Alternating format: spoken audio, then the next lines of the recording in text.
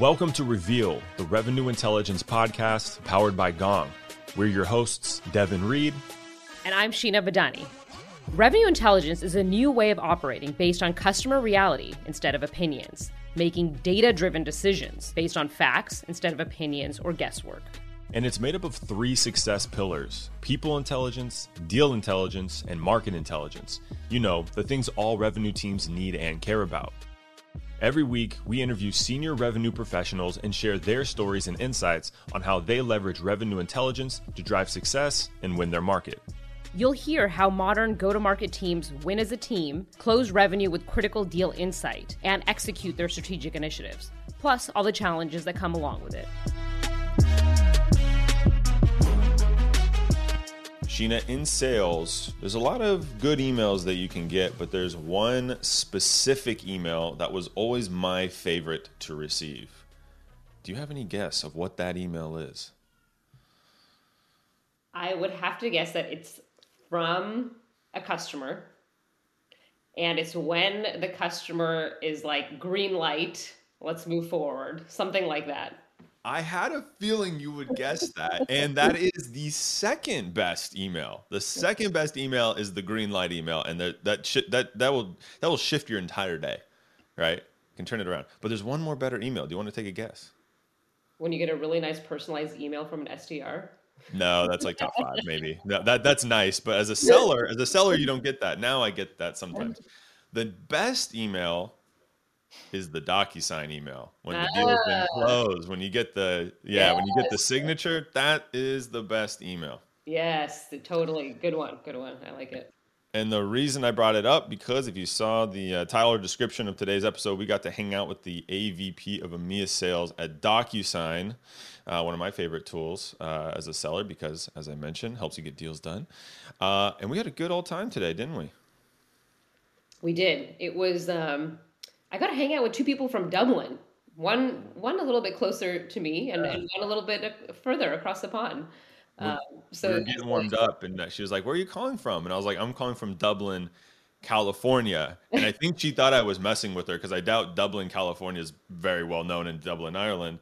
And then I was like, "No, I gongsters think I moved across the seas, but no, in fact, I just about a few miles east."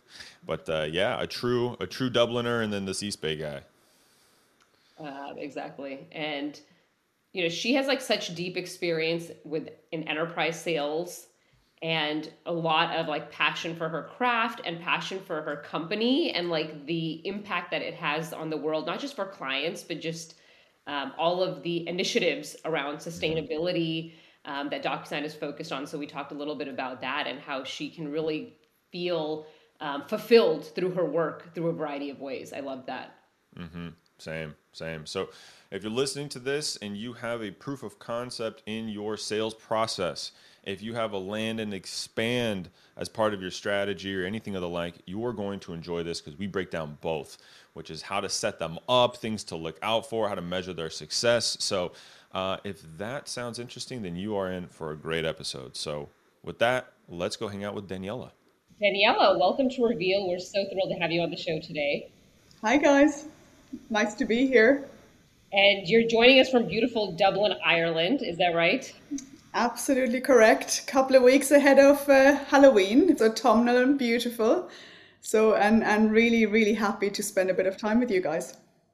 Oh, great. Well, thanks for spending your Friday. And we were just chatting before we got started that we were hearing a little bit of white noise on Daniela's side, which was she told us that was her wine fridge. So she's getting ready to head into the weekend right after this conversation. So I think we're all in a good mood. It's a nice Friday today. Happy Friday. All right. So Daniela, just to kick it off, you're currently at DocuSign. You're the area vice president of major accounts for EMEA. And you've been in this position for about 2 years, specifically focused on major account sales. And so I'd love to hear what attracted you to this segment in the first place. It's always been a passion of mine. So I've been in the tech industry for the last 25 years, leading organizations that are working with large enterprises and helping them on their digital transformation journey. And what I loved about DocuSign more so than the segment is just what the company and the platform can actually do for businesses, and how we can impact some of the values and the causes that are really dear to my heart, and how I could play a big part in really leading that business for EMEA and helping EMEA customers to really go on that journey. So that's really what excited me and why I ended up moving my career to DocuSign. And now maybe you could tell us a little bit, like, do you specifically have experience doing transactional sales in addition to enterprise? And what do you particularly enjoy about the enterprise motion versus a transactional one? I must admit I have very little experience in transactional sales. So I have my entire career spent in applications or SaaS businesses, with, of course, larger or smaller engagements on that. But it's always been around value selling and ensuring that we are playing, or the company was playing, a part in creating a transformational piece on the journey for our customers. So when you think about what I have mostly done throughout my career is really help clients understand some of the most impactful steps in getting set on that journey and understanding what business outcomes they could get from investing in the right platform. So very much always been on the value enterprise sales side, not so much on the transactional side. And just kind of a follow-up on that, what do you think has set you up to be successful in that type of sale? Is it some specific kind of training you had, maybe something you studied in school, just some personal interests? Would be curious to dive into that a little bit. Sure, absolutely. There's just, I think, 3 elements to being an impactful sales leader. I think it's number 1, understanding business models, aka how does the business generate revenue? How do they serve their clients? And what are critical inflection points either to support a better customer experience, or we've all heard the term about talent and the war on talent. How do you facilitate a better employee experience? And ultimately, how, in nowadays, super important, how do you have a positive impact also on the planet and your sustainability actions? So for me, really understanding and having a good grasp on business and understanding what makes business work and how we can support that is super important to be successful. It's the first point. The second point is really having a keen understanding of data and data-driven insights. So when you run large organizations, which I've had the pleasure of doing for many years, it really is key to absolutely follow your instincts and opinions. However, also to double check with data and understanding your consumption models, understanding your engagement models, how many touch points you need to have in critical phases.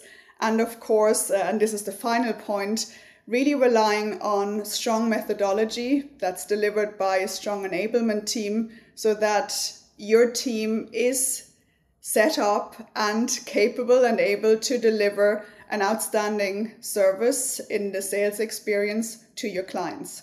So as a sales leader, that has always been the 3 key areas that I've focused on: understanding business, understanding how you can impact that and the data that you need to drive meaningful actions, and of course, finally, making sure that you have clear process, methodology, and enablement and support for the team delivering it. Well, I heard data crept into that answer, and on the Reveal podcast, we're going to dive into that in a little bit, Daniela. But before we get there, I'd like to ask a little bit about the strategy. So a lot of folks have heard of landing and expanding, or as we're calling it today, knowing and growing. How would you define that exactly? How would I define that? I think knowing and growing is a nice term. I think it's how you define your starting point on a journey with a client.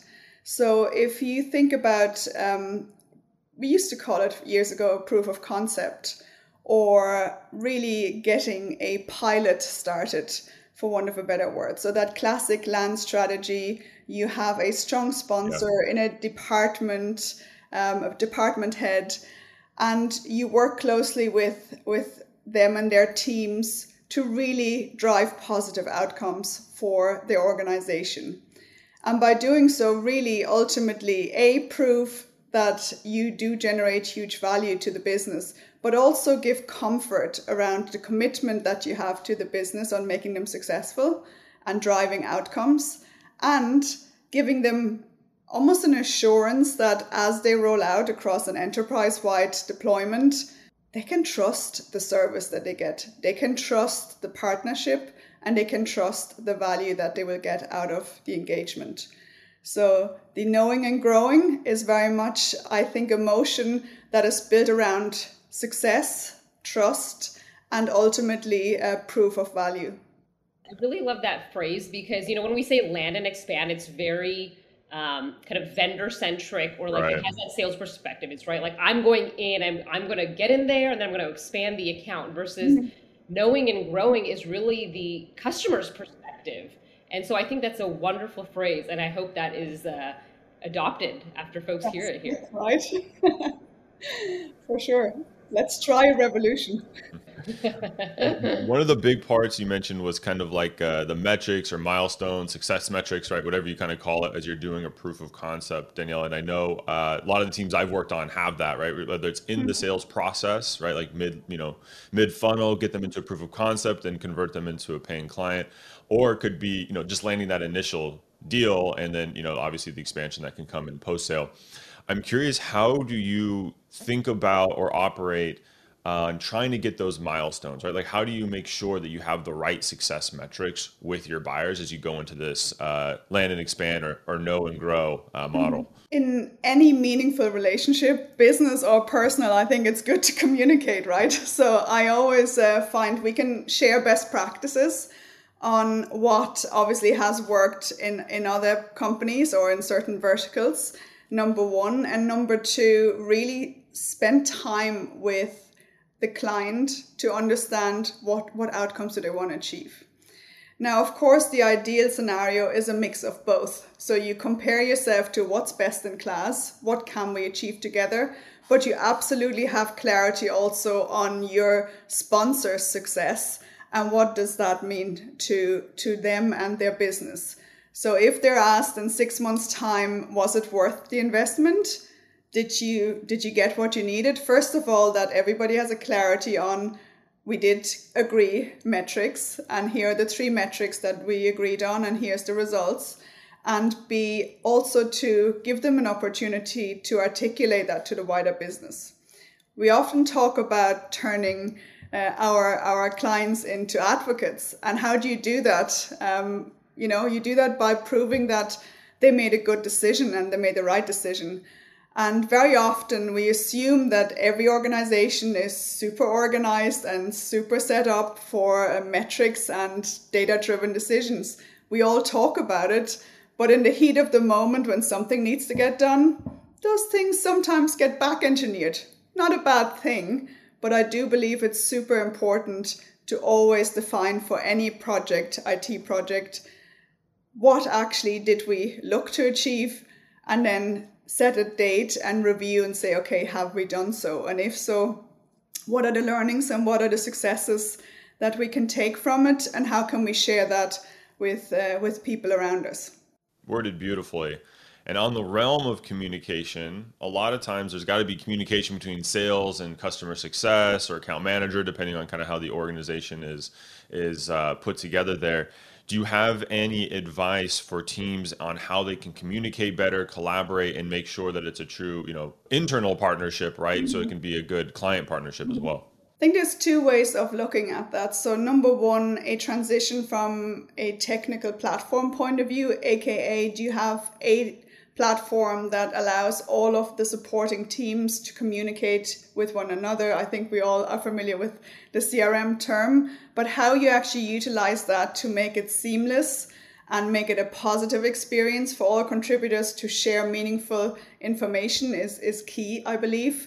And that coupled with also some critical collaborative aligned engagements between teams that really are there to serve the customer is the second element. So if you want, the machine element and the human element, to me, are both critical in continuously creating a world-class experience for anybody's clients. And it's something that very often one or the other has continuous areas for either breakdown or improvement, that unless we continue to engage with one another, can really easily cause silos and have a negative effect on your customer experience. So therefore, having almost that ownership mentality as a leader to ensure that the entire process is reviewed and is as sleek and as important as it can be for the internal business is really a key action to be taken for any sales leader out there. So I'm going to give you two scenarios, and you have to tell me which one you're going to pick. So number one, you get to start small with a new client and know and grow with them. Or scenario two is you have a full-blown org-wide rollout from day one with a new customer. Which one would you pick? What are kind of like the things that you would think about in order to make that decision? I'll always go big, right? So I'll definitely choose option number two, Sheena. All joking aside, I would choose number two, but it requires certain maturity on either the customer side or the implementation team for two reasons. It is somewhat more complex to roll out enterprise-wide, multidiscipline, and really have a clear plan in place to deliver that across 10,000, 20,000, 30,000 employees.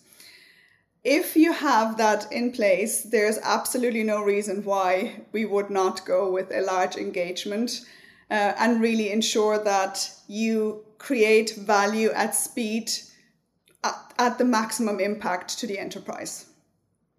Very often in customer situations, though, you have people from departmental levels bubbling it up and really struggling to get buy-in outside of their own department to really scale it to the enterprise. And in those situations, I think also a small start, a know and grow ability is absolutely the right choice for the client. But, when something that adds value and is the right thing to do for the business and for the planet can be done in one big rollout, always go big. Always go big. Always go big. Yeah. I asked Daniela about the success criteria for a POC going well.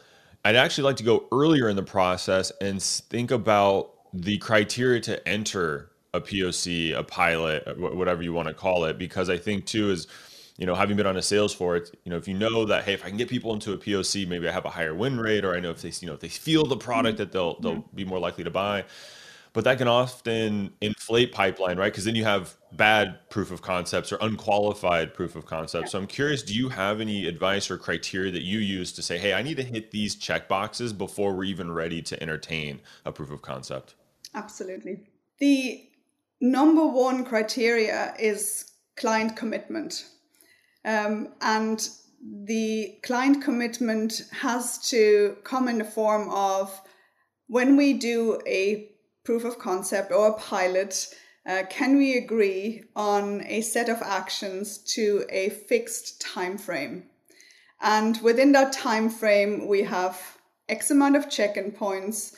We are jointly driving towards X amount of goals, and we will have both commitments from our side to guide you through it and from your side to make it happen.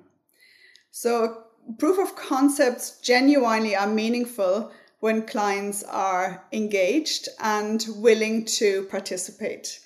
What I would always see as a red flag is a proof of concept that is left with the client unguided, unaided, and the sales executive calling in, have you started yet? Have we started yet? Are we doing anything? And the reality is those are neither meaningful nor valuable to anybody. So when we have engagement and we have a commitment from both sides to invest the time to make it meaningful for the business, I'm a huge advocate. And again, I think to build trust and really prove that This is earned trust. It is a really good engagement. However, it should have a start and an end date, and it should have clear milestones, like any good project in practice, to really showcase what's happening, and should be measured around outcomes and metrics that were agreed prior to starting. Here's a fun fact for you. The proof of concept was born in U.S. aerospace and aeronautics in the 1960s. Although you may not be putting a man on the moon, a successfully executed POC can rocket you to landing large, complex customers. However, there are many factors to take into consideration. A trial period of your product actually lengthens the sales cycle, can be expensive, and doesn't always lead to a sale. Over 78% of IT executives surveyed in Sapphire Ventures' CIO Innovation Index said that less than half of the POCs they participate in result in production deployments. So how long is too long? The research showed that POCs that last less than 3 months are 3 times more likely to result in successful commercial implementation. They don't drain as many resources, and teams are able to quickly show how their product or service could drive business results for their customer. Shorter POCs help to maintain sales momentum and result in better commercial conversion rates. So if you have your initial kind of land, quote unquote land, even though I don't love that term, so you have your first knowing session with a client, and what are red flags that you would look for in order to determine like, hey, this is off track and we're not going to be able to grow with this client? And how soon can you detect some of those things? There's a couple of indicators, I think. First of all, by doing old school discovery, asking questions, so if the client has had no time to consider outcomes, it's not a red flag, but I would certainly want the team to discuss that and kind of say, okay, well, how does this become something that is a must-have from a nice-to-have? And again, let's talk outcomes that really will matter to your business and get clarity around that. So one point, and I think that if that's not to be answered, that's always a little bit of a red flag for me, because then, somebody who has been living with the challenge for 10 years, why not live with it for another 5 years? So what's that why? And how are we going to prove that that why matters to your business?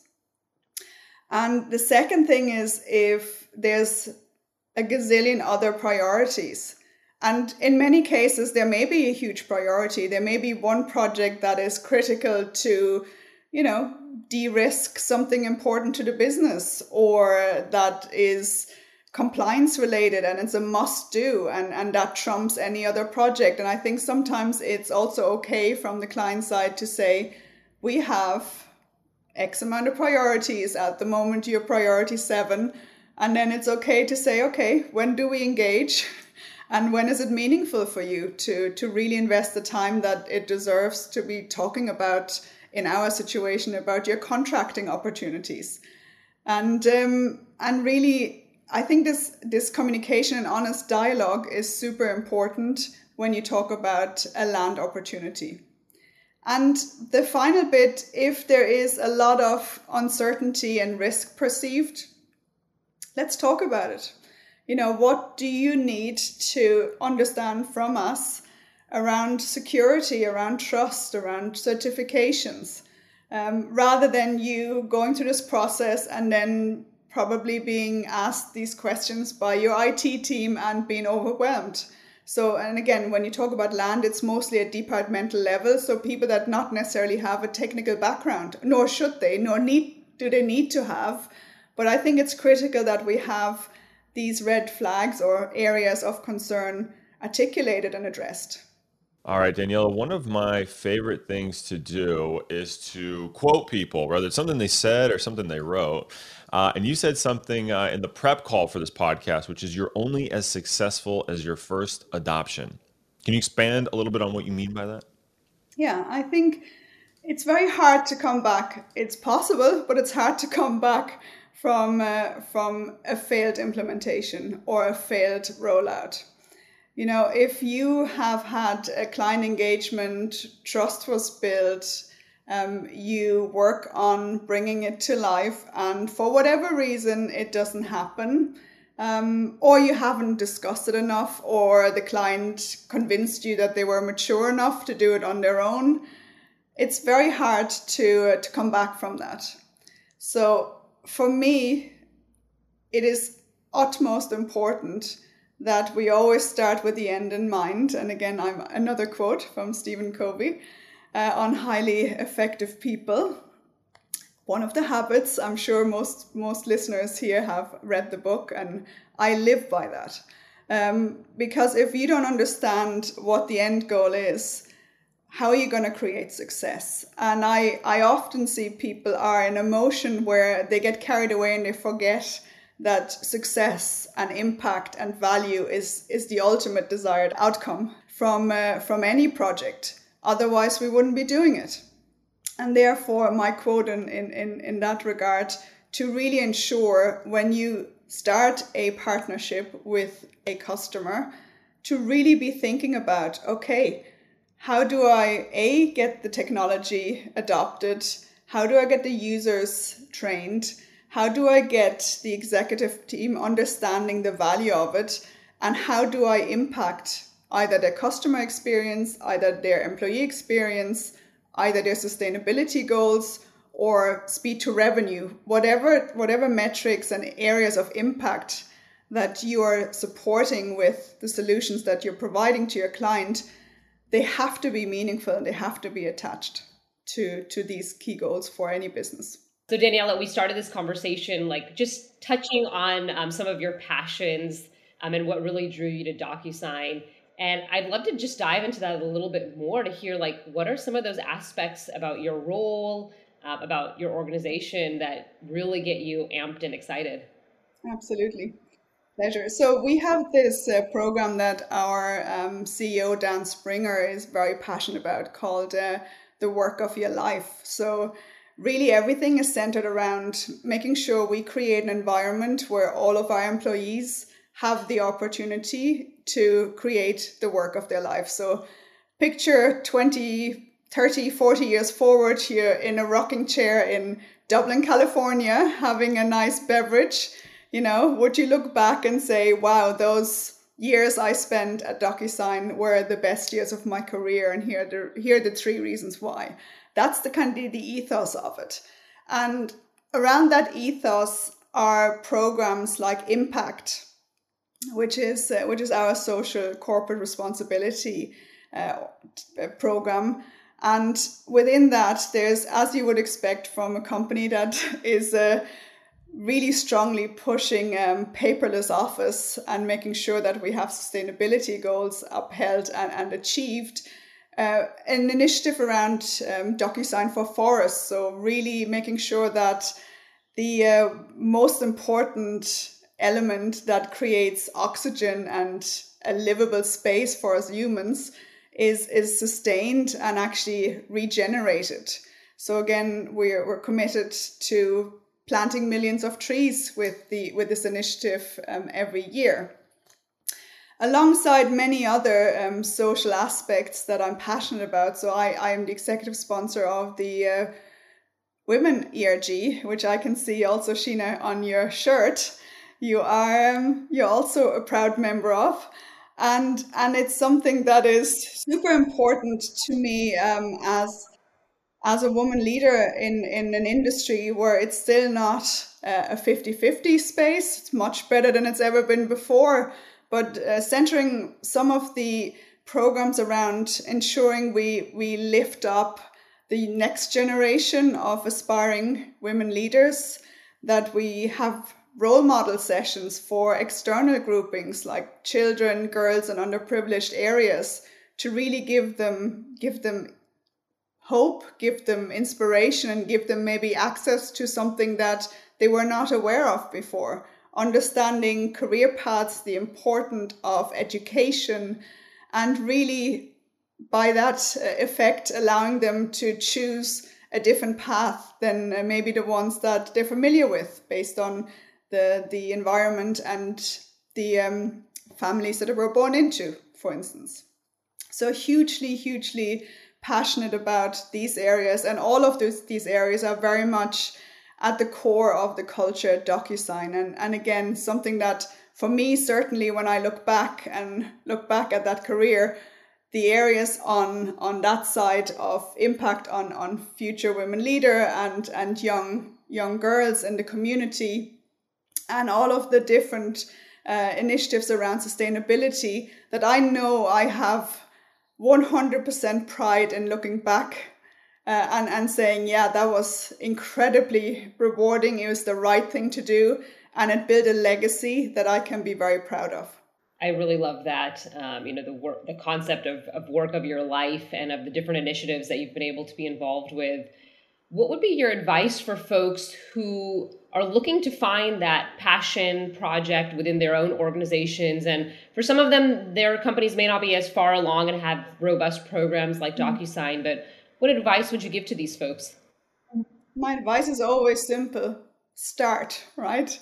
So an idea is wonderful. An idea is only meaningful with action. And there will always be somebody in your organization that will open doors for you.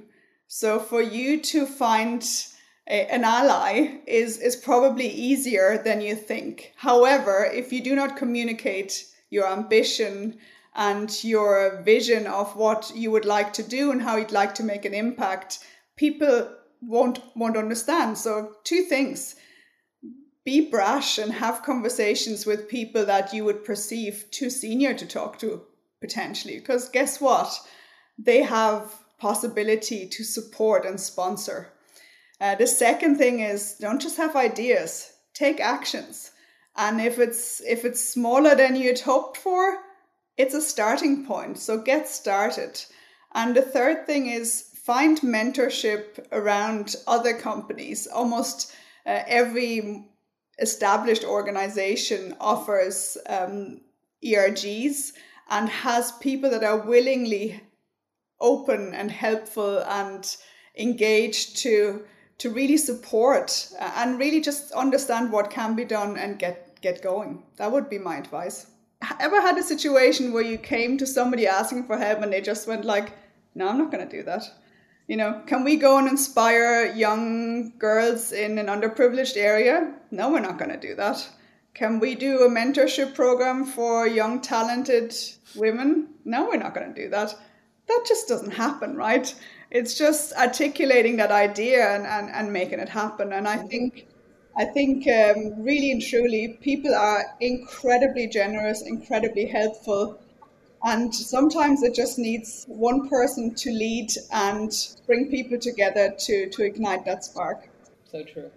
Absolutely. Well, I want to cap off this lovely conversation with our final question that we ask all of our guests, which is, how would you describe sales in one word? An adventure. There's 2 things that I really am passionate about. Number 1 is business and business impact and outcomes. And number 2, meeting incredible people, right? And I think when you think about what sales allows you to do, it's to really understand business. It's to align a solution to the business and create impact. And you usually do that with incredibly smart people, because you get the opportunity to work with the people that shape the customer experience, the employee experience, that shape whatever needs to be shaped in an organization to make it better, to make their services, their products more engaging, and to create opportunities for employment, for innovation, and for the next generation. And in sales, I have to say, no day is the same. You get to do things like this, speak to amazing people on the other side of the world, and you really have the opportunity to be curious and to exchange a lot of information and time with a lot of fantastic business people around the globe. And what else would you want to be doing with your life if not sales? Worded perfectly. And I don't know, what would anyone want to do? Certainly not marketing. No, this has been great. Daniela, thank you so much for your time. We really appreciate it. Thanks for hanging out with us right before your Friday. Go get one of those chilled bottles of wine, enjoy it, and I don't know, maybe send us a picture of you cheersing, because I'm sure it's been a good week for you. Thank you again. Thank you so much, Daniela. Every week we bring you a micro action, something to think about or an action you can put into play today. Daniela spoke about understanding your end goal and attaching metrics to your client's journey. Here are 5 land and expand account management KPIs that might help you identify accounts that present genuine opportunities. First, average revenue per user, or ARPU. You want to track if there's an increase in ARPU from the time of landing. Second, adoption levels. Follow the adoption curve of high-value features for each and every account. Third, penetration level. Determine broader penetration levels across the organization. So this could be across departments or at the seat level. Fourth, engagement metrics. Frequently track the quality of engagement with higher level executives and decision makers across the org. And finally, net dollar retention. This one might sound a bit financy, but if a customer spends $1 with you today, how much are they spending with you after a certain period of time? You want to make sure that's going up and to the right. So there you have it, your 5 land and expand KPIs.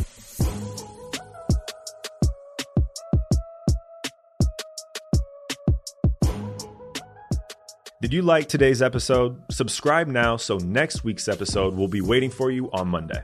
And if you really like the podcast, please leave a review.